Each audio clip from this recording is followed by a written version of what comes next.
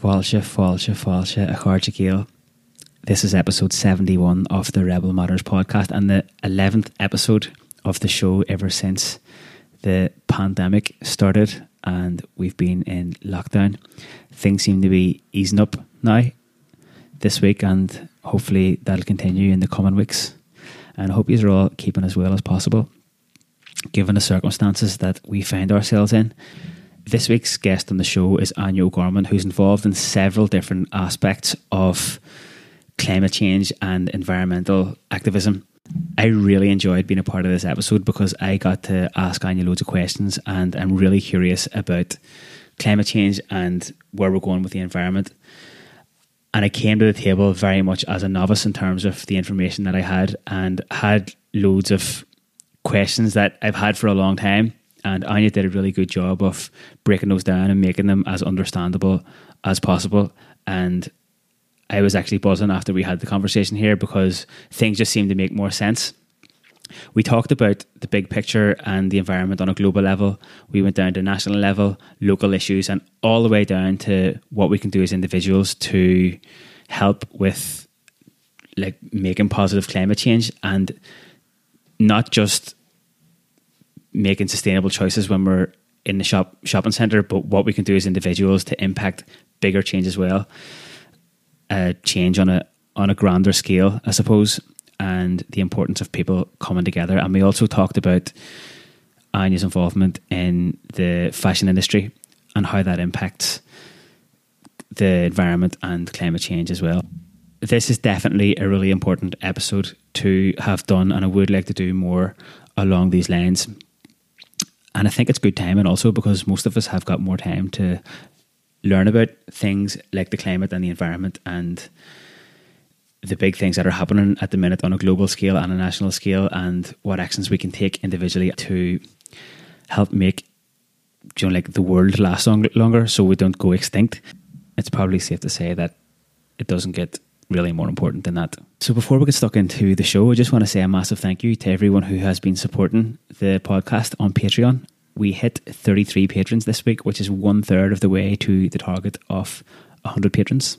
So Gurached Mila Maiga of Cháirde Gael. If you want to become a patron of the show, then you can go to patreon.com/Rebel Matters, and there's 3 different tiers there that are named after 3 of my favourite trees.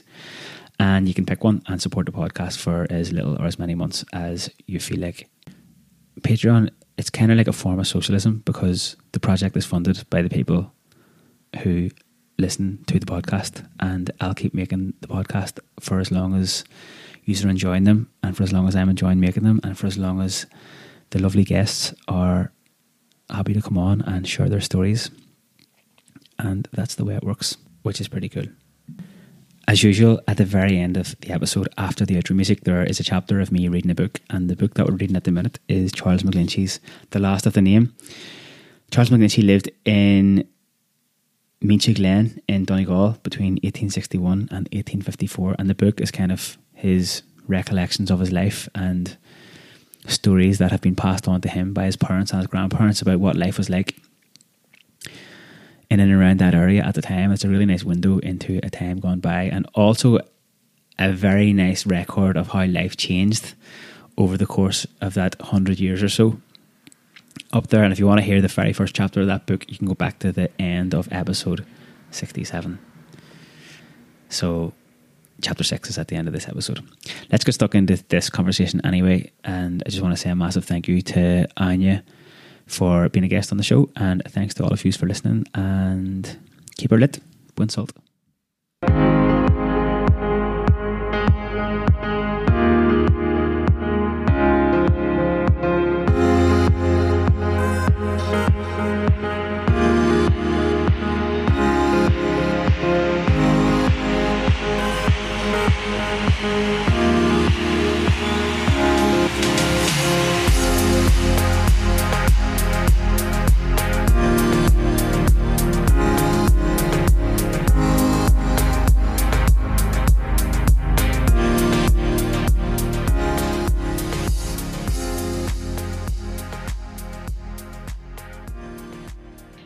I've been involved in environmental activism for maybe 8 years now. And I started that in university, and I was quite involved. And then now I'm involved I work for Friends of the Earth, and I help coordinate the Stop Climate Chaos Coalition. And within that, my role is activism support officer. So that means that I try and work with grassroots to see how we can support them with our resources, and how we can amplify their asks. And also when we have things that we're trying to achieve, if we, also that we have a relationship with them, so we can give our policy expertise to grassroots activists if that's helpful. On the other side then, I also have a part-time job as a model, and so I'm also involved in a group called Model Activist, and that's about just looking at the world we live in the fashion industry and how looking towards a more sustainable world in fashion industry as well. So yeah. How did you end up getting involved in things to do with the climate change and stuff in the first place? It's a funny story. Well, I suppose when I was younger, I would have not really cared that much. Like, I grew up in the middle of the countryside in Tipperary. So I grew up under mountains, like in this tiny village. And so I've always been really, really into nature. Like, I've always just spent my whole childhood running around nature. So that kind of like preservation of nature and preservation of the earth, and also like the mental health benefits from being out in nature are like ingrained in me.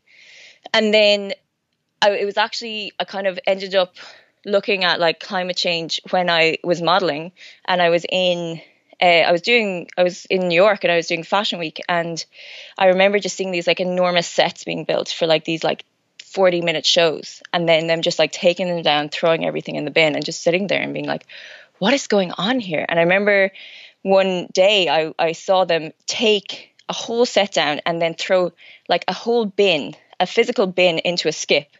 And I was like, what is this like mass amounts of waste? Like, this is crazy. And then I just started researching waste, and then I got into like food waste, and then I saw how food waste is really connected to climate change and emissions. And then I went to college after that, and I got really involved in the environmental society there, and then got really involved in a fossil fuel divestment campaign. And so I suppose my journey quite quickly moved from like individual actions that we all need to take to, let's all like make sure that we don't throw bins in the bin, and let's sure that we don't all, don't food waste, to looking at it from a more systemic perspective, and a more system change perspective quite quickly. It's funny, but yeah, that's it. Here you're talking about taking the sets down, because it just popped into my head there when you were talking about that. There is, my dad has been involved in the theatre like for, I suppose, most of his life now, like, which kind of by default meant that we were involved in it when we were kids. Mm-hmm. But I remember helping. There was one guy who was in charge of putting the sets up and taking the sets down, but they must have been using the same pieces of wood for about 15 years, or like unscrewing them all, putting them in the storage, then bring it out the next year and build a completely different set with the same stuff. But I mean, that's the thing, and that's a lot of the stuff that we talk about is like, there's this narrative that happens where it's like, well, if you don't want us to, you want to stop art, and you want to like make things harder for people. And you're like, no, like you're able to reuse stuff. You're just this, and I think it's a good narrative for like this system and that we're in that's causing the climate breakdown, is that like we're so ingrained in this thing, like we have to make new stuff and reuse, like not reuse it and like throw it in the bin, and like people don't even think of that. But actually, yeah, like you can reuse the same planks of wood for 15 years. Absolutely. Why not? We just need a storage space for them. So yeah, like I think it's like a really nice little like story, like those two stories actually, about what this issue is. So Stop Climate Chaos, is that your main job? Is that like your full-time job? Yeah. And what is Stop Climate Chaos? Is it funded by the government or something, or? So Stop Climate Chaos is a coalition of organisations. So I think it's now 15 years old. And essentially it's a coalition of organisations across the spectrum. So from like Trócaire are involved, Concern are involved. It's a coalition of development organisations and environmentally focused organisations coming together, because I suppose, especially 15 years ago, the narrative around climate change was not listened to at all. But also, developing countries in the global south are where climate change is already hitting really hard. And so it's so important to have those voices at the forefront when we talk about climate action. And so Stop Climate Chaos really tries to bring in as many different voices from as many different civil society organizations as possible to then make proposals to government to coordinate actions. But it's trying to make sure that the language we use and the narratives that we talk about are grounded in a lot of like climate justice, which is really talking about who's most affected. How do we help and support those who are most affected first? And like in the last couple of years, the climate change conversation really has kind of come to the fore, hasn't it? One of the things that whenever, I guess just in general, of just kind of trying to listen to the conversation and be a part of it, there's a lot of voices there and a lot of different stories, which is kind of one of the reasons that I was really interested for us to do the podcast together, because I wanted to kind of speak to someone who would say, okay, look, according to the coalition that I'm a part of, this is how we see the state of play at the minute. And so have you guys kind of got that kind of analysis that you just kind of share with people? I mean, do you mean the state of play in Ireland, the state of play globally? Well, I guess let's start globally first anyway. And see. Okay, we can give it a go. I suppose overarchingly what we always say, which is what, I'm sure many of your listeners, and you'll know Greta Thunberg, who's the founder of Fridays for Future, is this mantra of unite behind the science. So there is science there. There was an IPCC report that came out 2 years ago, the International IPCC, International Panel on Climate Change. Anyway, it's a UN body. God, I really should know that. And that report basically was looking at how long do we have before we reach like irreversible tipping points. Now, we're already reaching irreversible tipping points on climate change, but that report really like grounded for the first time in scientific certainty that if we don't reduce our emissions globally by like more than 50% by 2030, we're heading for a 2 degrees level of warming. And we're currently at 1 degree level of warming, and we're already seeing lots of like knock-on effects across the world. So we're seeing more droughts. We're seeing, even in Ireland, we're seeing more storms. Weather is getting more frequent and more intense, like big weather systems. And so I suppose one of the key things is this idea of uniting behind the science and going, this is how much we need to reduce emissions by, and we have to do it because that's what science says. One of the things that we've been kind of looking at recently is this, like how we've reacted to the coronavirus and how we've listened to scientists and how we've really, governments, for the main part, have listened to the scientists and gone, okay, we're listening to you now, and this is what we're going to do. And that hasn't been the case for climate change. And we're already seeing the knock-on effects of climate change. I mean, I was at the UN last July, and I met a girl from the Marshall Islands, and she was like, look, I wake up in the mornings sometimes having nightmares of my island being submerged in water. And, the place where my grandmother used to go to swim on the beach is not there anymore. And I think in Ireland, you hear those stories a lot. I mean, I remember hearing those stories as a kid, but it's really, really affecting people. It is true. It is happening. We're seeing migration. We're seeing so many climate-related issues. And the key thing that we're talking about is this, we have to get governments to listen to the science and actually take actions to reduce emissions in line with that. Now, on the other side of that is the social equity part. And you've got kind of two big key issues. You've got global equity and you've got national equity. And nationally, we have to look at, well, what is going to happen to people who work in those jobs, which are currently, focused on fossil fuels. So the peat workers in Bord na Móna is a big one. And some of the issues behind that is because governments haven't, 10 years ago, in Ireland, there was a proposal that went to the government that said, we need to think about Bord na Móna workers now. They're going to, because this is what the science is saying 10 years ago, they are going to have to move away from fossil fuels. We're going to have to give them other opportunities. And government didn't do that. And that's happening globally. where governments haven't taken action fast enough to think about what is going to happen to workers as we are forced to take the transition. And so that's one of the kind of national questions, is like, how do we do this in a just and equitable way? How do we make sure that when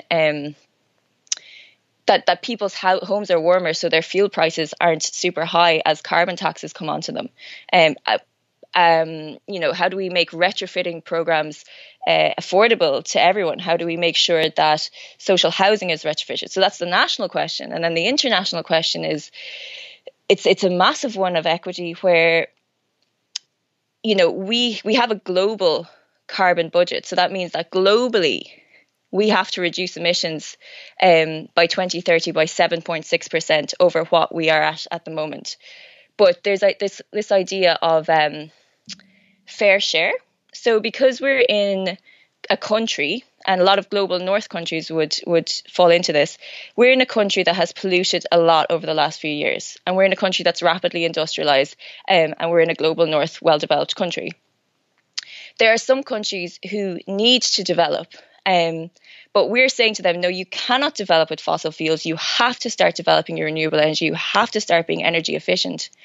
And the only way that they are going to be able to do that is if we pay them, is if we actually physically give them the money. And that's this idea of climate finance and fair share. So it means that we have to reduce our emissions faster than other countries. And also we have to put into this pot of climate finance, which is coordinated by the UN, to say, you know what, we recognize that you need to move away faster, and you're also trying to develop your economy, develop your jobs. And so we have to pay them. We have to pay them to develop renewable energy. And that's difficult, And I'm not a climate science expert or a climate finance expert. But it's one of the biggest nitty-gritty things that people are going to have to drill down to. But those are kind of the three equity things that we have to look at. So do you guys kind of look at an international level and also on a more national kind of front? So I suppose we mostly work on a national perspective. We often work at an EU level. We would input to like EU or position papers that are going to the EU from like a coalition of European climate NGOs. But then we have members in the Stop Climate Coalition who work in the global South countries. So they would be very much looking at it from an international perspective. And then we often send people to COP, which is the Conference of the Parties, which is the massive UN meeting that happens every year on climate change. And at that level, many of our members would be advocating for climate finance and international action. But one of our big things is looking at, like, we need to reduce our emissions faster than many other countries. And that's already an international question. That was the next question I was going to ask you. So you mentioned the fact that for a successful kind of transition to more sustainable energy sources and stuff like that workers are going to have to transition over to other ways of making a living and move away from fossil fuels. What are the other main issues that we're currently facing in Ireland with regards to climate change? I mean, at the moment, like, that's one of the big ones. I think the increased amount of like extreme weather that we've seen over the last few years with Storm Ophelia, with the snow, we've seen an increasing amount of extreme weather. It also looks like this summer is going to be pretty hot again. And that's, I mean, we can see that already affecting farmers. We had a drought 2 years ago that was hugely affected farmers. And the thing about climate change or climate breakdown is that it's the increased frequency of these events. So lots of people say, sure, we had a drought in, 86. And like, yes, we did have a drought in 86, but we didn't have a storm followed by a massive snow, followed by a drought, followed by, it's that increased frequency. And we've already seen that there's, I don't know how much money has had to be spent on regenerating Donegal after the huge storm.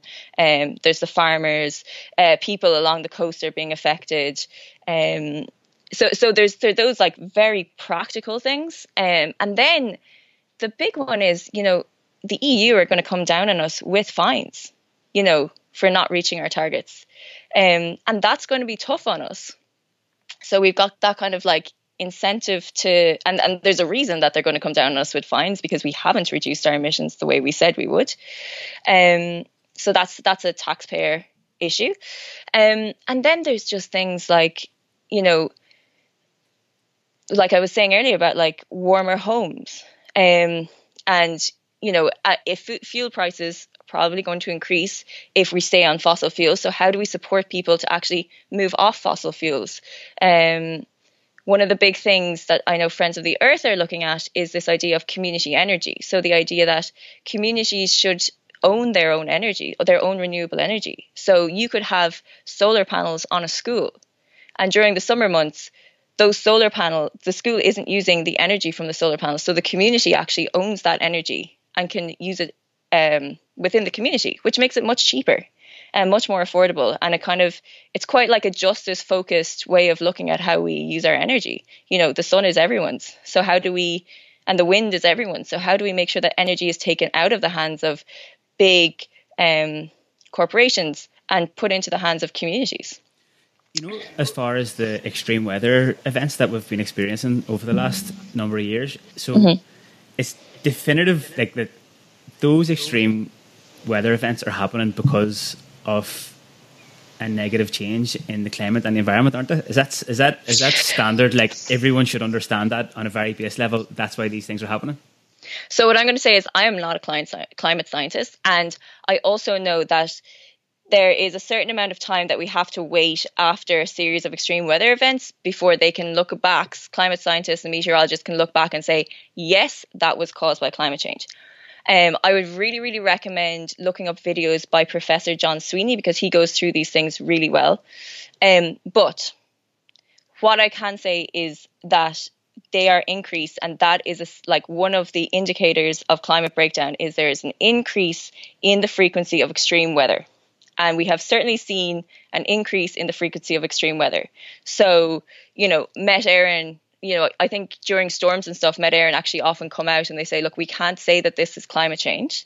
And they would have. But the reason is that scientists never want to say something and it not to be true. And especially with climate change, because there's so much climate denial that if they say something, the climate deniers will be out there ready to get them.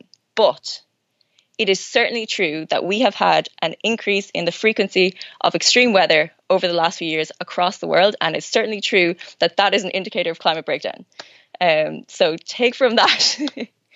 Also, though, whenever I'm thinking about those things, I'm like, well, I mean, let's just say that you take the gamble and say that it's not because of climate change. Like, if you're wrong, then we're all going to be dead. So yeah, exactly. Yeah, exactly. Let's imagine that it is. Yeah.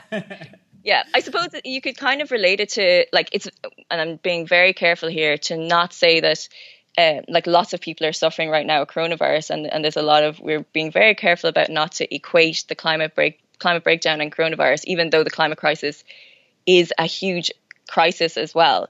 But this is very immediate for people. But, imagine if the government had said, well, yeah, there's a few people sick, sure.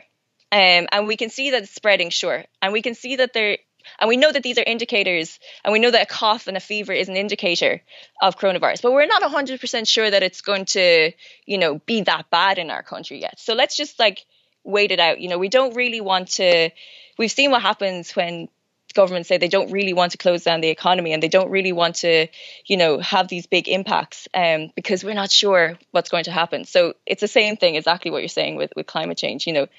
We might as well take it seriously and do our best to stop it, or at least mitigate for it, and put protection in place for people. And that's the key thing, accept that this is real, and let's put protection in place for people, and let's do our best to try and mitigate for this, and adapt our country and adapt our world so as we can deal with this in a just way.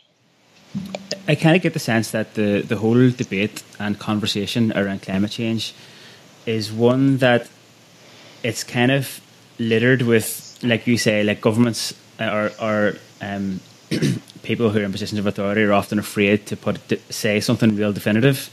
So there's a lot of information out there, and really a large part of the responsibility is kind of falling back on individual citizens or groups of independent people, and that's kind of what we're after seeing with like the Extinction Rebellion and with the whole movement that built around kind of Greta Thunberg's thing. That was kind of like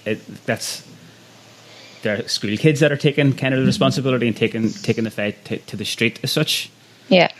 The thing that you mentioned at the very beginning, which I'm really interested to ask you about, was you mentioned that kind of made the comparison between how there's been a really immediate reaction to the coronavirus pretty much when you compare it to the reactions that we've seen to climate change and stuff like that. Why do you think that is? Because it's an immediate threat, definitely. I mean, climate change is nebulous. You know, climate change is this big issue in the sky that, especially in Ireland, we haven't seen that much of. It's very hard to see how it affects you personally at this moment. You know, I will there's days I go out and I'm like, do you know what? I'm not going to recycle my cup, and I'm very pro systemic change, not necessarily individual change. But there's some days you're like, do you know what? I'm just going to go and have a good time today. You know, I'm not going to think about climate change. Whereas coronavirus is it's here and it's affecting, like, everyone knows someone who's being affected by it, and also, you know, it's real. Like, we've seen the pictures, like, we've seen how it can decimate, like Italy, we've seen how it can decimate whole countries and people, and it's really, like, it's affecting people. And I think that's why we've seen this massive reaction to coronavirus, and that's totally valid. And I think climate change is a harder thing to grasp. And also, when you do grasp climate change, it can be very overwhelming. And that's what we've often seen is some people get climate change and they just shut down. Like, it's so big. It's such a massive issue. It's existential at a level even above coronavirus. And that's really hard to deal with. And then I also think there's the issue with governments because it's so large and because people don't react to it in the same way as they have to this, like, issue where I actually physically might get sick. My loved ones actually physically might get sick today or tomorrow. Like, governments don't want to have the potential that they're going to lose votes. They're going to slow down, you know, they're going to have to make difficult choices. They don't want to have to do that. They want to continue, you know, people being happy, thinking that their country is safe, thinking that everything is generally okay. And once you start accepting climate change, it's quite difficult to do that. Now, I just want to caveat this with, on the other hand, our perspective is a lot of the things that you could do to mitigate for climate change would actually make, you know, life easier and better for people, like, warmer homes and community energy and these kind of things I was talking about earlier. But governments don't want to have to make those difficult decisions, and they're scared to. But it's easy because for a lot of voters, up until, like, the last couple of years especially, it's not top of their priority list, and it's too big and too nebulous. So, yeah. Do you think that there's a resistance to bringing in, like, really meaningful change with regards to our greenhouse gas emissions and stuff like that there, because of the fact that there are so many very powerful business interests vested in the fossil fuels and in keeping things the way they are? Yes, absolutely. Like, 100%. You know, like, one of the big fights that the environmental movement in Ireland has at the moment is in Kerry against an LNG terminal. So what LNG is it's liquefied natural gas, and that's gas that has been fracked in the US. And fracking involves drilling into the bedrock and releasing out gas and capturing that gas. And it's really, really damaging for a community. So damaging that actually in Ireland we banned it. So there was supposed to be fracking in Leitrim, and we banned it because every party said, no, it's too dangerous. But in the US, they're drilling away gung-ho. So it's very dangerous for those communities. And then it gets brought across in huge tankers. It's liquefied, brought in huge tankers across the ocean. And they want to build a terminal in Kerry off the Shannon, and one in Cork, where the gas would come in, be deliquefied and turned into gas, and then pumped to Europe. So we would be kind of like a hub for new fossil fuel infrastructure for Europe, which is crazy. And that would not be, it's locking us into gas, which is like, we just can't do that. We don't have enough carbon budget. We have to be moving to renewable energies. But to answer your question, one of the big things, and I come from a rural area, and I completely appreciate that rural Ireland is decimated and rural Ireland needs opportunities. But the lobbying that has been done in that area by the big fossil fuel interests to tell the local community that there's going to be so many jobs in this and it's going to be so good for the local community is insane. And it's, it's not fair. But that also means that at government level, we see that the Fine Gael in the last government pushed through planning for this in quite an undemocratic way. And we see that time and time again with the fossil fuel industry and different things that get passed through governments, like offshore oil exploration, different things that just, they passed a climate emergency, and I think it was 2 days later they gave out drilling for oil licenses. And it just doesn't make any sense. It's really similar to the thing that was happening up in Rossport with the Shell to Sea campaign, that kind of went ahead, and that was a massive lobby from Shell as well, wasn't it? Yeah. And we know, globally, we know that the big fossil fuel companies are just, they just have so much lobbying power. They're just incredibly good at lobbying. And I mean, I don't have the numbers off my head, but there are the numbers out there, which just shows how much they spend on lobbying and how much lobbying they do. So yeah, the fossil fuel lobbying interest is just enormous, and they have no interest in going under. They don't want to go under. Their business model is to drill and drill and drill as much as they can out of the soil, out of the earth, and they don't want to go under. And if you're a businessman, that makes sense. If you care about the environment, that makes no sense. But yeah, they're going to have to go out of business. That thing that you're talking about down off the coast of Kerry, that's the first time that I've heard of that, which probably is kind of representative of the power of the lobby in the first place, that doesn't become a national story as such. Yeah, I mean, it's funny because it's probably the biggest thing that the Irish climate movement has mobilised around since probably Shell to Sea. And now I wasn't around during Shell to Sea, so I'm not the best person to talk about that at all.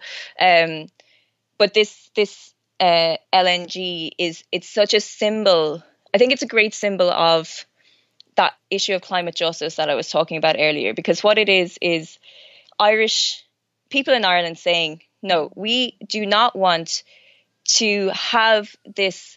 We don't want to have this fossil fuel infrastructure on our island. We do not think that we should be building anything that that allows more fossil fuels to be transported, allows more fossil fuels to be used, which is what that would do.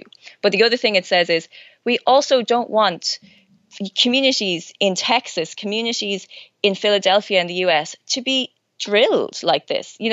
Fracking causes earthquakes. I'd really recommend watch it. If you look up fracking water fire, if you see communities in the US, they can set fire to their water because there's so much gas in it, or they turn on their taps and so much methane comes out of their taps that they can set fire to it.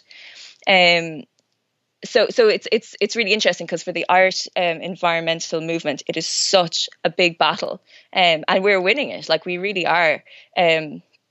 But it is a big battle, and it's a tough one because you're consistently up against these just massive corporations who are just trying their hardest to get this over the line. Yeah. Something that you've mentioned a couple of times and kind of alluded to again there is the enormity of the battle that has to be fought to kind of make positive change, really. And what is a way that people can engage with that kind of struggle, people who might not necessarily be involved in the climate change movement per se, whether in their careers or anything like that, where they're just but they're interested in it and want to get involved in it? How can people do that? So I suppose there's a few things. One of the things is if you have any local climate groups in your area, I would say get involved. Like for me, like there's Extinction Rebellion groups across the country. If you're young, there's Fridays for Future groups across the country. That's the school strikers. And then often in local areas, if there's a local issue, so like in Leitrim, there's groups, in Kerry, there's groups, in Clare, there's groups, because those groups are fighting these specific site battle issues. And I would say, go get involved in them. One of my favorite groups is actually a group in Dublin called Dundrum Climate Vigil. And they're a group of retired people who said, you know what we're going to do? We're retired, but we really want to support the school strikers. And the school strikers, for anyone who doesn't know, leave school every Friday and go on strike because they say my future is worth more than my education, and what's education on a dead planet. So these group of retired people go out every single Friday outside their church in Dundrum, and then often they go down to support the school strikers outside the Dáil. And they also say, look, we're here in solidarity with the school strikers. That's really nice. If you can't join a local group, what I've been running for the last few weeks is these kind of like call your TD events. So what we're trying to do is two things. We're trying to show TDs that climate is a big issue for their constituents. So TDs are very susceptible to what they think their constituents want. If they think their constituents don't care about an issue, they're less likely to vote on an issue in the Dáil or to advocate for an issue in the Dáil. So what we've been trying to do is say, come on a Zoom call with us and call your TD with us. And we're there. We've got support for you.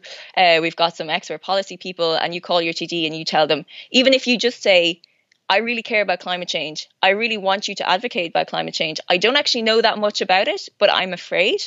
That is extremely powerful when politicians are talking in the Dáil. So we've been organising things like that. And I think that's a good entry point where you both learn some of the science and you learn some of the issues. You're taking a little bit of action, but it's not too much time out of your day. And it is pretty impactful if you believe that change comes from inside the Dáil. How can people get on those calls if they wanted to do that? If you follow, you can sign up to the Stop Climate Chaos mailing list, so www.stopclimatechaos.ie, or if you follow Stop Climate Chaos on any social media, we always put out social media and send emails about when those calls are happening. Well, the thing that I think is an important thing for people to realise as well is that those kind of grassroots movements do affect real change. Like, I think the biggest danger is if you're sitting at home thinking, there's nothing I can do. If they want to drill off that coast, they're going to just do it anyway. So I'm not going to waste my time getting involved in this campaign. It's like, it does affect change, and it's happened in the past where we've stopped stuff like that. Oh my God, absolutely. Like this campaign, particularly around LNG, around drilling off the Irish coast, like that, we have stopped that. LNG is frozen at the moment. I mean, these companies are scrabbling to try and get planning permission, to try.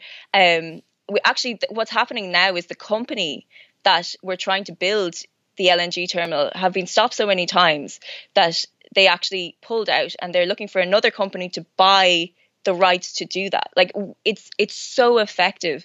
The fracking ban in Ireland, which has had an impact on everyone in Ireland. Like I said, fracking causes tiny earthquakes. We don't have earthquakes in Ireland. So the fracking ban in Ireland came from the grassroots. Like, the fracking ban came from groups of individuals in Leitrim who said, no, we are not having this. It didn't come, so joining a grassroots movement is so impactful. The other thing I would say is, from I'm working with people who've been, working on policy for years and years and years, and they would say that suddenly, because of Fridays for Future, because Schools Climate Action Network, Extinction Rebellion, those big groups who've suddenly bounced up and done these mass protests, the ability for, politicians are really, really, really listening to us now.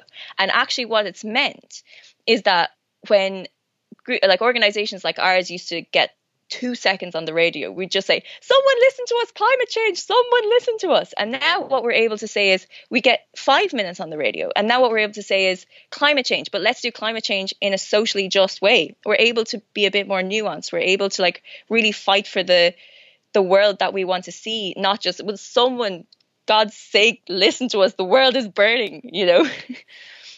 So grassroots movements for me, like my job is to work with grassroots movements, and like that's where I believe the change comes from. So yeah, if you can get involved in the grassroots, it's also great crack to be involved in the grassroots movement. Like, go do it. It's the best crack ever. It's where you make your great friends and everyone. Yeah, honestly. See, when I think about the various kind of grassroots campaigns in Ireland that I'm aware of over the last number of years, you mentioned the Frecken and Leitrim, and Leitrim is the least populated county in Ireland. So, yeah. And you could probably say the same thing for a lot of the other campaigns, that it starts with a small group of people who are most immediately affected.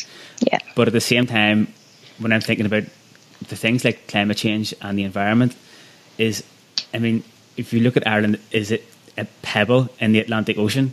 If it's going to affect people in Leitrim, it's going to affect the people in Cork and in Belfast. Yeah. Sooner or later, and the time, this is really the time to acknowledge that fact. And if there's something happening down in Kerry, then it's still very important that people that outside of Kerry get involved in a campaign like that. Yeah, absolutely. Like, I think a nice example of that is there's a group in Dublin called Not Here, Not Anywhere. And they are based in Dublin. Everyone lives in Dublin. But their whole concept of their activist group is that they're saying no new fossil fuel infrastructure anywhere in Ireland. So they will roll in behind, and they do a lot of the really kind of like hardcore nitty gritty work of like writing policy papers, writing to politicians, you know, organizing protests outside the Dáil. And it means that the people who are on the ground, you know, are doing that hard work on the ground. But then they also have support from this group in Dublin. And that's so powerful to just see people across the country working together. Like there's something that's going to become quite big in the next while is there's a fracking license in Fermanagh. And that's something, you know, it's, you know, just across the border, and it's going to, like, if they're fracking in Fermanagh, it's going to affect the people in Leitrim, you know, it's going to affect the people. So that's something that we're looking at as well, and that Not Here, Not Anywhere and like other groups are looking at. And there's like the group in Kerry support the group in Fermanagh. And they share resources and they help each other, because we know that, and you can expand that as well. You know, if there's fracking in Fermanagh, that means that there's more fossil fuels everywhere. So it also is going to affect that poor girl in the Marshall Islands, because once that stuff is in the air, you know, it's affecting the whole world. Are environmental issues dealt with in Ireland on a whole island basis, or is it separated from the north and south?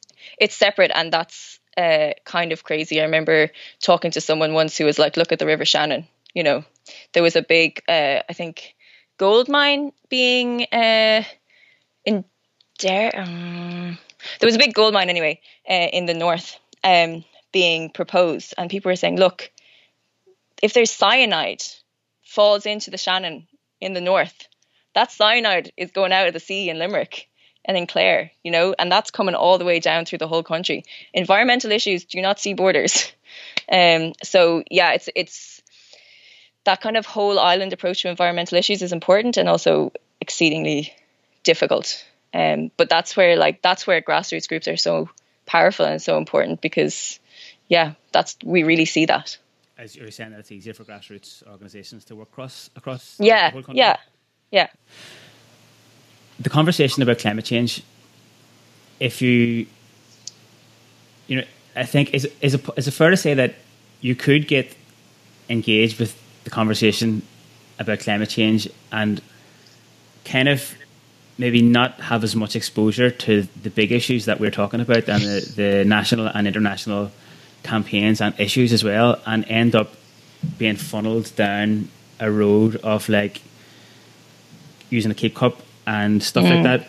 And I wanted to ask you about how those two things balance, because like we talked about the business interests that are so against change that is going to have a positive impact on the climate, but then in the last, say, 10 years, there's a massive industry after being created around sort of greener alternatives like keep cups and reusable bags and all that kind of stuff.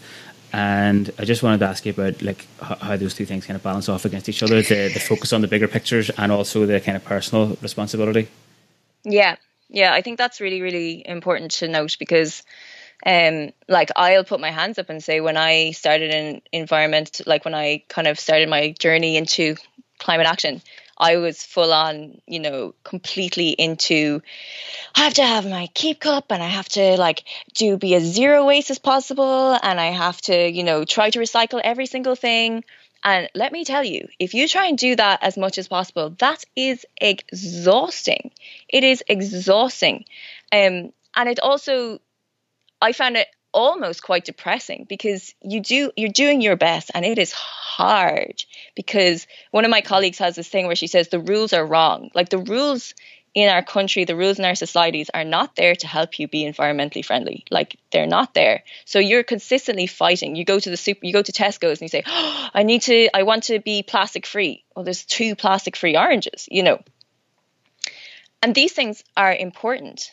But if the bigger rules aren't there to support people to be plastic free, or to support people to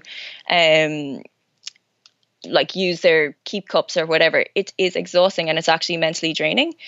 And the impact that you have is not that big. I mean, if we are still drilling fossil fuels and pulling them out of the ground, the impact of using your keep cup is important.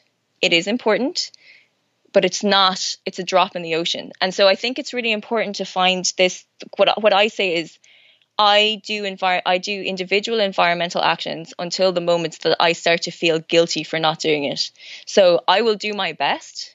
But if I go to the supermarket and I have this like wave of guilt that I'm killing the planet because I haven't brought my, reusable bag, then I'm going to say, look, hold on now a second. Let's look at the bigger picture here. One of the these classic, very annoying things.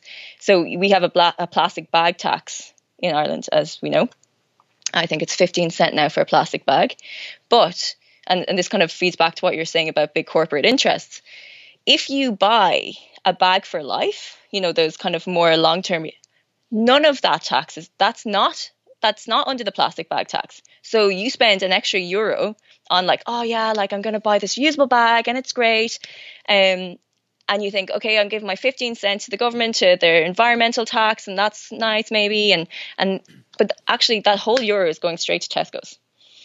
And those bags actually aren't that long term. So I suppose it's just really important to do what you can, because I do also think that you use your keep cup and someone goes, keep cup, why are you using a keep cup? Like it does allow you to bring people on a journey. So I would never say don't make an effort. I would never say don't do the individual actions. But what I would say is never get guilty because you're not doing the individual actions. If you can't, remember that the rules are wrong, and try and figure out, how do we advocate for the rules to be better? How do we advocate for the rules to facilitate us to live in a world where everything isn't throwaway, and where it's normal to bring your cup. And if you don't bring your cup, that's fine, because maybe, and where we have, less fossil fuels being drilled out of the ground. It is super complicated, but the key thing is, don't be guilty. And a lot of government rhetoric is around individual actions and making people feel guilty for not doing individual actions, and saying, like, a lot of the stuff that we would hear from government in the last few years is, but people don't want this. Like, if people wanted this, if people wanted us to make change, they'd tell us. If people wanted us to make change, they'd all be using keep cups already. Well, keep cups are €15. Like, maybe you can't afford a fucking keep cup, but they use that rhetoric to make people feel guilty for not doing it, to make it seem like it's your fault that climate change is happening. It is not your fault that climate change is happening. It's Shell and Exxon who knew, in 1975 that drilling out of the ocean was going to cause climate change. It's not your fault, but you can do your best because that's the situation that we're in, and you can see where you can advocate for the rules to be better, and for us to stop certain industries. so glad that we're having this conversation now, for the very simple fact that like it's kind of resonating with a lot of things that I had in my head, just from a personal point of view about like, and you know, like at the house, like we make the effort to have as little waste as possible and do the recycling and stuff like that, and the things that kind of the balance between the bigger pictures and the smaller pictures, I kind of got over the last number of years, and I kind of really got the sense that, and this is just from a personal opinion point of view more than anything else, that the whole drive towards, like for example, like the Keep Cup, to use that example, in a way, like it's kind of, if it is true, like it's a very convenient way to distract people and put the blame back on individuals for the fact that like you're making people feel guilty that they're destroying the world because they're not using the reusable bag. But then the other thing that I was thinking before is like how many paper cups, like, and this is just me like daydreaming, thinking when I was sitting drinking a cup of coffee out of a Keep Cup one day, I was like, how many paper cups, the energy that it takes to make a paper cup, like how many paper cups worth of energy are there to make one Keep Cup? Because like a Keep Cup's like, it's not really for life. You're going to throw it away after a year or two anyway, probably, or it's going to break or something. Is there a thing there where like, I actually have a colleague who works on an anti-plastic campaign called Sick of Plastic, and it's a pretty cool campaign because it links fossil fuels all the way to from when they drilled it out of the ground, made into plastic, and then end up in the ocean. And she'd be able to give you better stats on this. I do think that the energy, it do, like Key Cups do make sense. Basically, they are better for the environment than now. Again, things are changing now. There's more compostable cups. Paper cups used to be lined with plastic. They're less likely to be like that anymore. Things are changing a bit. The Keep Cup is definitely better. But again, you know, it does come down to, can you afford it? You know, is it fair to be stigmatizing people if they can't afford a Keep Cup? You know, there's all these other different factors, I think, that come into it, around what's fair to ask people to do, and what can people afford to do, and is environmentalism just turning into this like, yeah, it's so nice, like I can afford my Keep Cup and I go to my nice coffee shop and I'm doing my bit for the environment, and that's great, and I don't use a paper cup and I'm fab. And I mean, that's not fair to people who maybe can't afford to do that. And it becomes two things. It becomes a trend, which is environment, like trying to save the planet is not a trend. It's something that we have to do. And it also becomes I think it's very easy for people to be disillusioned. Like you're sitting there going, well, is this actually worth, like, is my Keep Cup actually worth the paper cups that I'm giving up? And I actually personally, Anya personally, I don't think that coffee tastes as good out of a Keep Cup as it does out of a paper cup, you know. But people do get disillusioned because, like, well, the planet's still burning, you know, and I've used my Keep Cup all year. What the hell? This isn't fair. So, and then I think you can get bogged down. You can get pulled into trying to figure out, is this Keep Cup, you know, if I used 10 plastic cups, would that be the same as a Keep Cup? And like, bigger picture, you know, your Keep Cup is great, but it's not saving the planet. What's going to save the planet is stopping big corporations drilling, is stopping overconsumption, is stopping is reducing our use of energy, is reducing our use of fossil fuels. That kind of aside from the battle to help more positive change for the climate, like there's an inherent value in not having a lot of waste in your life and not having a lot of like overconsumption, like you say, just from a personal point of view, that it's just much less of a personal burden and a personal trail behind, which I think it's kind of like, I suppose that's kind of the way that I kind of rationale my own efforts to have less waste, or to get things that are going to be able to use way more often than things that are just one time use and throw them away, is more like, well, it just feels better. Yeah, and therefore that has benefits in and of itself. Yeah, exactly. Like it's if something feels good to you, like, you know, and in that kind of respect, like do it. Like I often think of like, you know, so many people are obsessed with like Marie Kondo and like this like minimalistic space and this like clean, like that's part of this, is this like, you know, reducing our consumption is so important, and reducing it in a way, you know, and again, environmentalists always get pitted against, you know, okay, so you just want no one to buy anything, you want no one to have any fun, we're all going to wear hemp and go live in a cave. Like, well, no. You know, you can reduce your consumption and actually have a lovely life. Like, you can have a great time.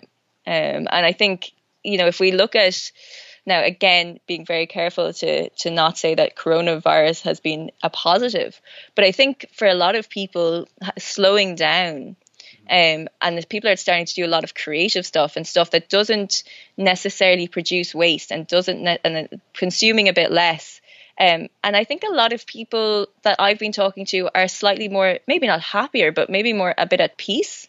And it's that kind of thing of like, what are the things that we're doing that are bringing us some kind of peace and joy, and what are the things that we're doing us, and are they actually helpful, like overconsumption, you know, wasteful behaviors and things, are we actually happy doing them? I think it's just interesting. I don't know, obviously, like we need to like look back at this time, but I think it'll be interesting to see what has made people feel like, what good things have people found for themselves that come out of this. Personally, sorry, go ahead. No, please go ahead. Yeah. Personally, I found that, like, just to touch on what you were mentioning there about like slowing down and stuff, is that I've had way more time inside the house, and therefore have noticed things that have been lying around, or things that have just kind of been accumulating, and been able to just kind of like get rid of some stuff, or hand some stuff off, or throw it away, or whatever, that stuff that was just sitting there like rubbish or whatever. Yeah. And I think maybe like, and I think if there's one thing that even from doing the podcast with people, I've been doing maybe 2 of them each week since we started the lockdown, is everyone is in a different situation basically. Like with the lockdown, people some people are living on their own, some people are with families, and some people are looking after other people. But I think that from a personal point of view, having more time is definitely something that gave me more opportunity to be kind of more aware or something like that. So that awareness then transfers over to kind of try to be more positive, to take more positive kind of personal actions for the environment, I guess. Yeah, and I think another thing about this kind of time as well is like a lot of what we would talk about environmentalism is what are the things that we do that are low emissions? Like, how do we reorientate our society and our economies to like low emission work? And one of those big things is care work. And we've seen how important care work is during this time, and how we should be valuing care work and the work, and that's a very low emissions job. And so it's thinking about like, where in society are we putting our values? You know, where in society are we thinking about the value that we're creating and the value? So, you know, we're seeing how important it is for artists, how important it is for, you know, singer songwriters, that kind of like, that's fueling us, that's bringing us through this pandemic. Artists are bringing us through. They're usually quite low emissions. Carers are bringing us through this pandemic. Like, what is it that we need? What is it that like fulfills us? Actually, most of the time, it's that kind of like low emissions work. And it's just, you know, interesting to think about. I mean, there's lots of people who've written about this kind of stuff. I'd say Kate Raworth, Donut Economics, is a great one to think about, is, you know, what's fair and what's within our planetary boundaries, what's good for people and what's within our planetary boundaries when we think about economics. But yeah, there's a lot of stuff to kind of like sit and think about from what we've experienced in this time. You've definitely noticed that thing with where the carers and the nurses and people who are working in hospitals, who a lot of the time have fought for better working conditions and better money, have been they're the people who are keeping society together, like the people who work in shops and stuff as well. Like exactly. Yeah. If you have time, I'd love to ask you about the stuff that you're doing with fashion. Yeah. So what kind of work are you doing in that area at the minute? So, I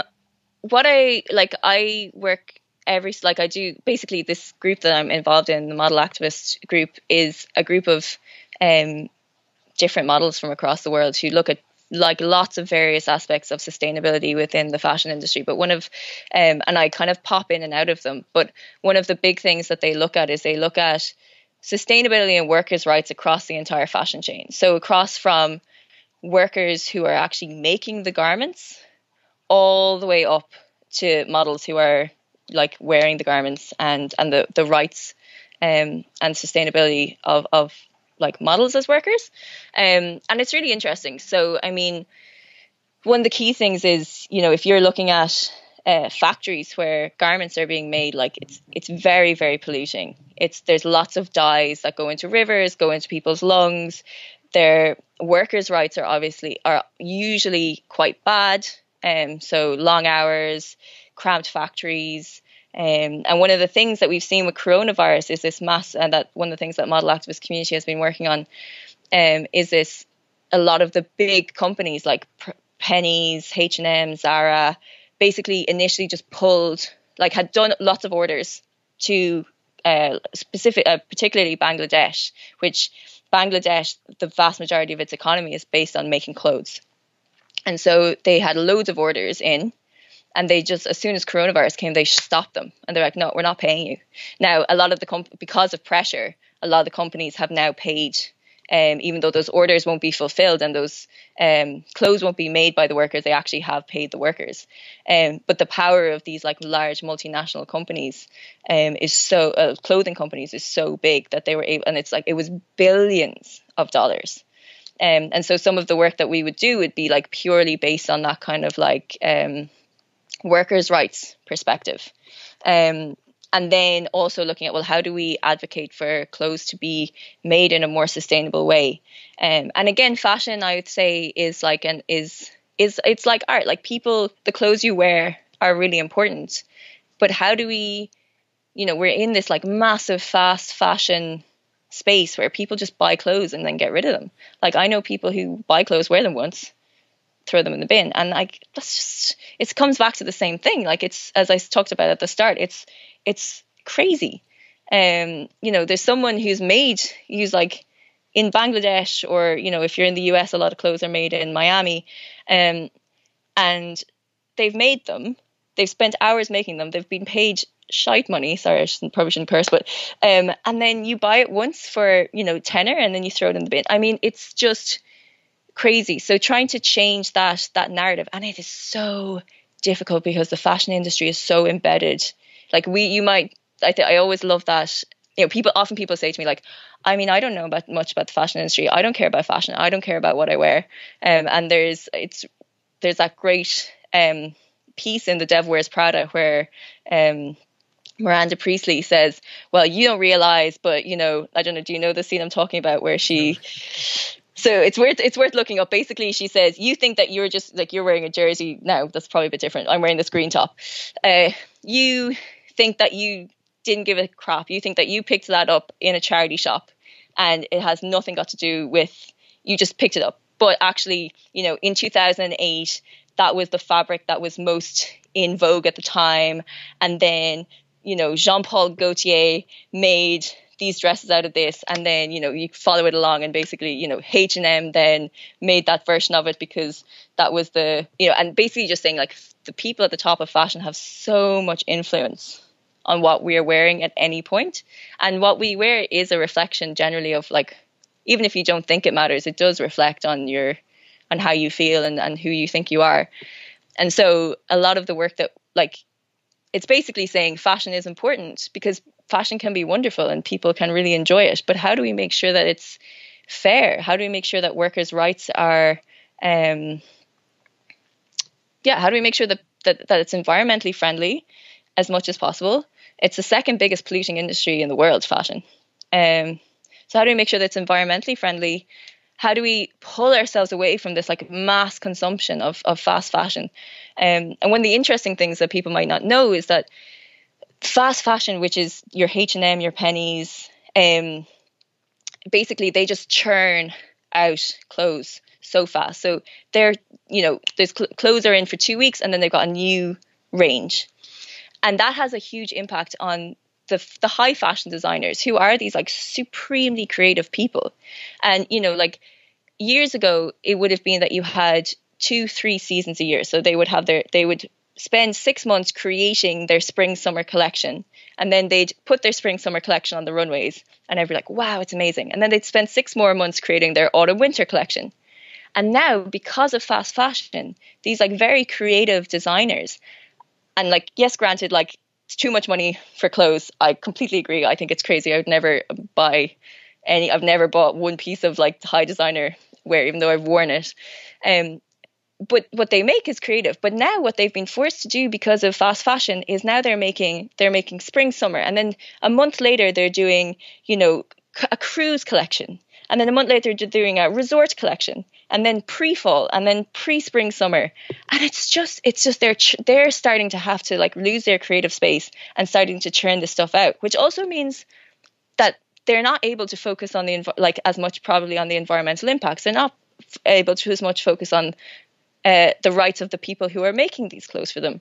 And so it's just kind of this like slowing down of fashion. That's really important. And then looking at the environmental impact of all this fashion. So flying people around the world to do shoots, it's just this global industry, which is supremely damaging, but is also supremely creative and very beautiful. And so that's just a lot of the work we do is, trying to figure out how do you square that circle of creativity and sustainability. The food industry, like it seems like it kind of has a bit of quite some parallels with, the fashion industry and the food industry seem to have quite a lot of parallels in that, like, in say the Western cities and countries here, like that we create a massive demand for really cheap produce, and then that just has a knock-on effect that everyone else along the line is getting exploited except for the person who's getting the profit at the end of the day. Yeah, absolutely. And I think one of the big issues with both within the food industry and within the fashion industry is, you know, a lot. And again, this kind of comes back to this like individual action which doesn't always work, because a lot of people would say, well, you know what, I'm just going to spend money. I don't want to exploit someone in Bangladesh, or I don't want to buy cheap avocados from Colombia, so I'm going to spend money just buying local or just buying, you know, Irish made clothes. And that's great, but the problem is that how fair is it for us to have, you know, got into these obviously not us personally, but our corporations and our systems have gone into these countries and basically meant that their whole market, their whole economy is based on export, whether it's exporting mangoes or exporting, you know, Penny's clothes. And then for us to say, actually, do you know what? We've just realized that that's very bad. That's very bad for the environment. It's very bad for workers. So I'm not going to buy any of these things anymore. And so we're entangled in this system where you don't want to pull out of these markets because you don't want to leave these people with no economies. So it's a really complicated thing, and it's a slow process where we really have to be gentle. And I think this also like comes back to the thing I was talking earlier about climate finance, which is similar, which is like, you know, we've kind of made a big massive mess and we've got to help clean that mess up. So we've got to start, and the way we do that is to give most, like in fashion and food it's a bit more complicated, but like support those countries and give them money that just says, look, we know we messed up, we're sorry, here, like how can we support you to get out of this? And you decide it, like there's no strings attached. You guys figure this out. But yeah, the food system is exactly the same. And it is important to at the same time, you know, food sovereignty, growing local, doing local things is also so important for climate. So, you know, we've got ourselves into a mess. It opens up another question that you kind of alluded to earlier on in the chat, was that if we all do decide to only buy Irish clothes, like those clothes are going to be way more expensive than the clothes that we're able to buy in the town at the minute. And then it's kind of becomes that, like, it becomes the preserve of people who have got a lot of expendable income, in the same way that in some respects being able to buy organic food is a privilege that most people in Ireland probably aren't able to afford to do if they're trying to feed their whole family with organic food or whatever. And then, like, when I think about that, it's just mind-boggling, because then you're talking about, like, what's going to happen to change that is, like, move away from this whole model of society that we have completely. It's just like, and, like, I had this in my mind to ask you anyway before we even got on the call, but I definitely want to ask it to you now, is, you know, the way that you're dealing with these issues, even some of the stuff, I know there's some of the stuff that we haven't even touched on during this chat, but like the global climate, the national issues, fashion, and like yourself as a consumer in the same way that we're all consumers. How do you not crack up completely thinking about this, because they're all such big, massive things? It's a process. I would say there's peaks and troughs. I think sometimes I just switch off. Sometimes, like, when you're working on this stuff day to day, sometimes you just have to go, I'm just trucking away. I know what I need to do, and you don't think about the bigger picture. Sometimes things just come and, like, smack you in the face. So, like, one of my very good friends was in Australia during the fires, and I had been, like, trucking along, not thinking much about climate change, working on it, but keeping going. And then she just would be, you know, just telling me about, like, how difficult it was during the Australian fires. And I was like, oh my God, the world is actually burning. Like, the world is actually burning. And that can really put you in a bit of a funk. But I suppose the thing is that keeps me going is having a lot of friends who care so much and who are working so hard on this. And also, you know, there's a great thing called Active Hope, which is, there's an Active Hope network in Ireland, and they're very focused on this. They do trainings and things for people in the workshops and things, which is very focused on sitting there and just accepting that this is where we are. This is where we are. We can't change what happened in the past. We can't change that people didn't act fast enough. But what we can do is we can sit and think about that so many people are working so hard to change things, and change is happening. Like, if you actually sit back for a second, even the last couple of years, like the change that has come about, you know, we had our like Taoiseach stand up in the UN and say that we were banning oil licenses in Ireland. Now, backtracked a bit on that afterwards. My God, you couldn't have imagined that happening a couple of years ago. So it's really kind of like, when that happens, like, really pulling back and being like, no, actually change is happening, and it's maybe not happening as fast as we want, but it is happening. And then just knowing, like, I've just so many friends who work really hard on these kind of issues, and also people who, you know, may not be working on environmental issues, but are working in community building, or are working in care work, or are working in where all these things start to, like, or in unions and things, and all these things start to come together, and you can just see so many people really, really working to change the world, even against all the odds. And it's that thing, it's like, even against all the odds, people keep working, and people historically have kept working. I mean, you know, in the 70s, there was people doing this work, and people are still doing this work. This means that this stuff is worth it. It means that, like, there's a great, I'd recommend anyone to read this article by Mary Hegler, which is called the greatest of these is love. And basically she says, look, there is a love for this planet, and there's a love for the people on this planet that is, like, fiery and can be beautiful at sometimes, and sometimes can just be full of rage. But basically we're rooted in, like, love and a want for things to be better, and a knowing that things will be better. And sometimes you have days where you are exhausted and you don't want to do anything, and you do feel despair. But it's that thing. It's like, it's rooted in a love for people, and it's rooted in a love for the planet. And it's also rooted in the knowledge that, like, lots of other people are feeling that way too, and lots of other people, in whatever way they can, are, like, I often think of GAA teams. when I get a bit sad, I think of how great GAA teams are, and how great, like, the community of GAA in Ireland is, and how, like, people look out for each other, and people work together, and, like, you know, lads can, like, bait each other on the pitch and then afterwards go for a pint. And for me, that's that's the kind of like world that we're trying to look at. Like that's what we're trying to do. Like the whole feckin' world was like one big inter-county championship, inter-club county championships would be great. Like, you know, so it's that kind of thing, knowing that those things are out there. That's what kind of keeps me going. Like, yeah.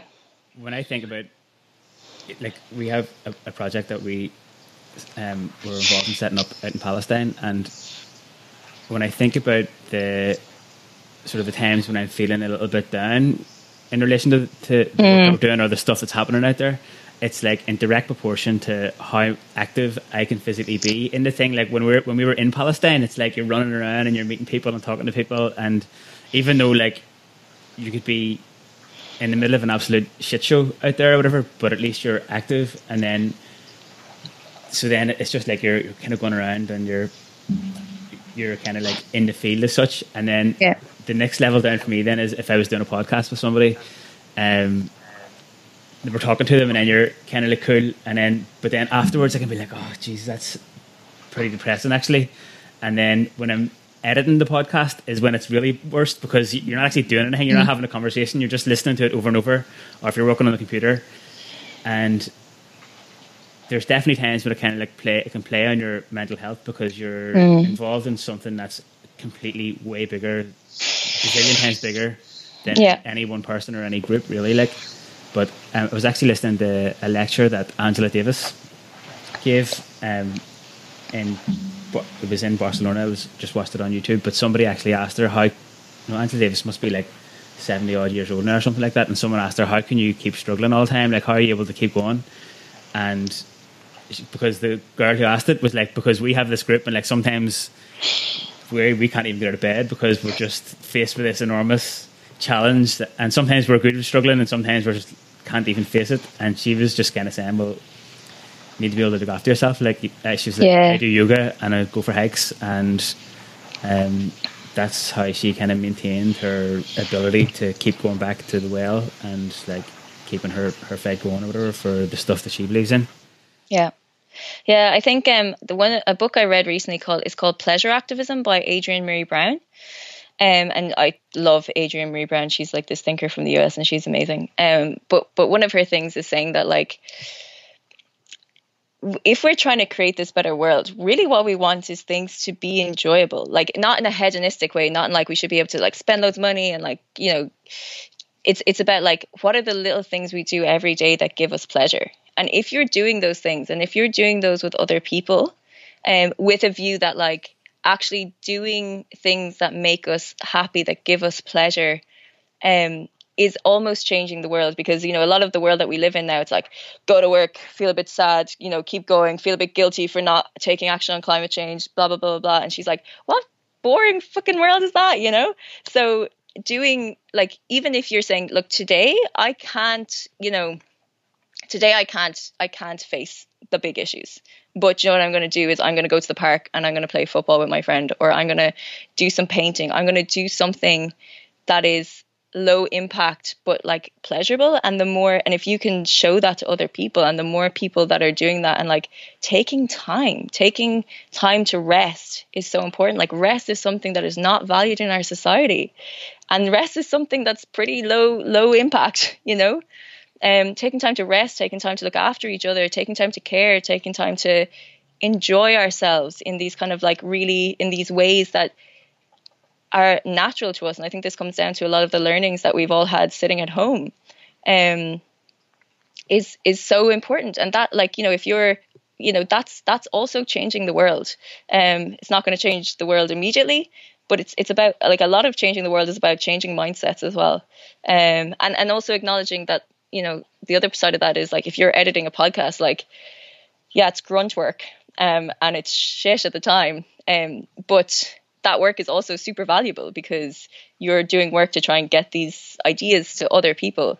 So I think, yeah, it's all about like the big flashy stuff is important, but the little bits are so important too, and acknowledging that. I think that what you said there is kind of a really powerful idea, that idea of doing things that you enjoy doing, and that things that are creative and stuff like that there, because it's the direct opposite to what's probably the core of the problem with many of the issues that we've talked about, which has been like the fact that profit is the king.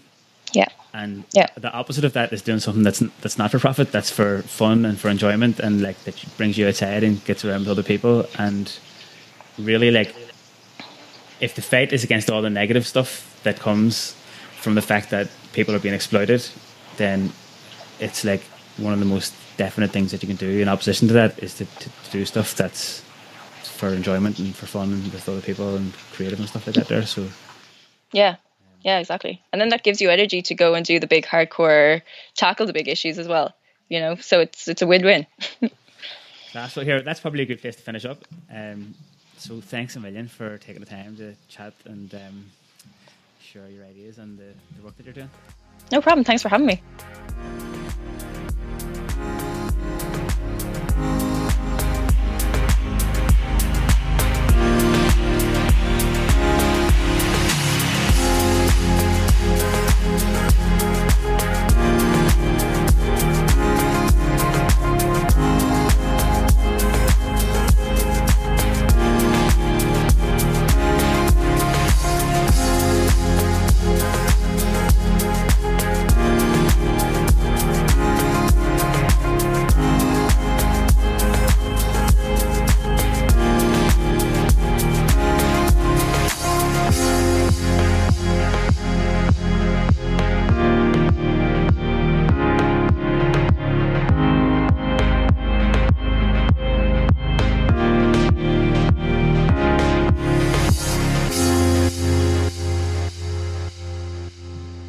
This is chapter 6 of the book that we're reading together at the minute, The Last of the Name by Charles McGlinchey. The first chapter is at the end of episode 67, and this chapter is called Emigration. Every chapter is kind of a recounting of life in Donegal between the 1800s basically and the mid 1900s, when Charles McGlinchey was alive, and he's remembering things from his own time and from his parents and his grandparents' time as well. It's actually a class book. It's quite a small book, but there's about 15 chapters in it, and this is chapter 6. And it's a harder book to read than most, like reading it out loud. It's definitely more of a challenge to read than the Roald Dahl book that we read together before we started off on this one. And I think it's just because it's written kind of as it was said, if you know what I mean. Brian Friel edited the book to make it kind of in book format or whatever, but it's still very much kind of conversational. But I'm enjoying reading it, and I hope you are too. So if you want to go back to the first chapter, it's at the very end of episode 67 of the podcast. And as I was saying, this is chapter 6, and it's called Emigration. In my father's time, any man or young fellow who hadn't much to do at home in the summer went to the harvest in England or Scotland, to the shearing. My father never left home. He had his trade as a weaver and had plenty of time. He had plenty to do at home. When he would hear of the good wages, up to maybe £1 a week, that were to be made across the water, he always quoted a saying that the old people had: "Ha mian mill ar yohadan, na ar grasuga ijir ella akirid is a tasawala." There is no honey on thistles, nor gold on briars in any other countries, any more than at home. The shearing in his time was done with the toothed hook, and men going to Scotland often took their own hooks with them, hooks that they were used to working with. They were paid by the acre.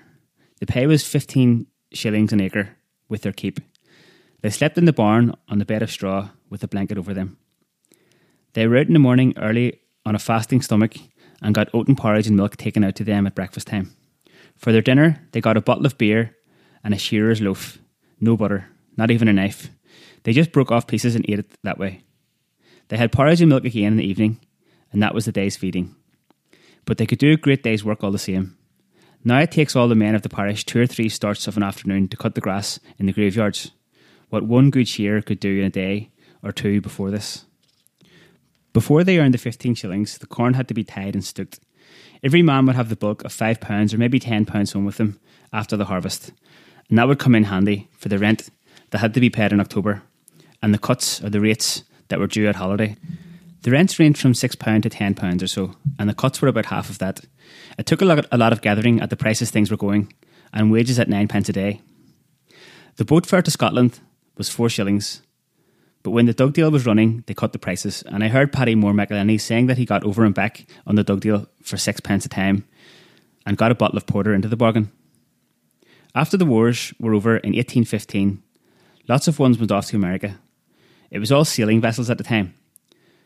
One of the Grants of Clough-Finn went to America, and it took him 3 months. On the way over, he got so seasick that the crew were for throwing him overboard because he was about dead. They had a sheet of canvas spread out to roll him up in, but some Malin men interfered and wouldn't let them throw him overboard as long as there was life in him. He lasted out the voyage and reached Philadelphia. Instead of taking work, he got a pack and soon made the price of a house. And before he died, he had a street of houses and left all to a daughter of his by the name of Gormley. At that time, it cost £1 to send a letter to America. That was before there was any post office here. The letter had to be left in a house in Derry and would be sent on some ship to Boston or wherever it was going. It would lie there till the person it was for came to lift it. I remember myself the time the post office wasn't straight, when the people had to go there for their letters. There was no delivery like there is now. I heard too of a man called Owen McCreven, who went to America in the old days, but with the storms and contrary winds, didn't it take him half a year to make the journey. Nearly all their provisions was used up. Owen had a good store of tobacco with him, and the captain gave him a gold sovereign for a small bit he had left. The captain's supply must have run short. It was a common thing for ship to be lost at sea. They were wooden ships with sails and couldn't stand up to the storm. In my grandfather's time, in 1811, the year before he was pressed into the navy, there was a ship sunk off Dunaff Head. Big Thomas Carey of Owenbuy remembered the night well, when wind shifted round and drove the ship onto the rocks. She sank a short distance from the shore, and the mast could be seen at low water for long after. The ship was called the Saldanha, and there was a song made about her. People say if she had kept out to the depths, she would have stood a better chance, but the captain said he'd make Lough Swilly or hell of it before the morning.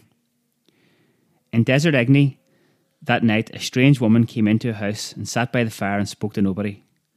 At midnight, she jumped up and shouted, "The Saldanha's down." She made out the door and was never seen again. The morning after the ship was lost, a parrot was found in the trees above Fahan, one that must have come off the Saldanha. All the parrot could say was, "Poor Saldanha, poor Saldanha." A neighbour of ours, Paddy Moore Harkin, had 7 sons, and they all went abroad in their time, except one who stayed in the home place.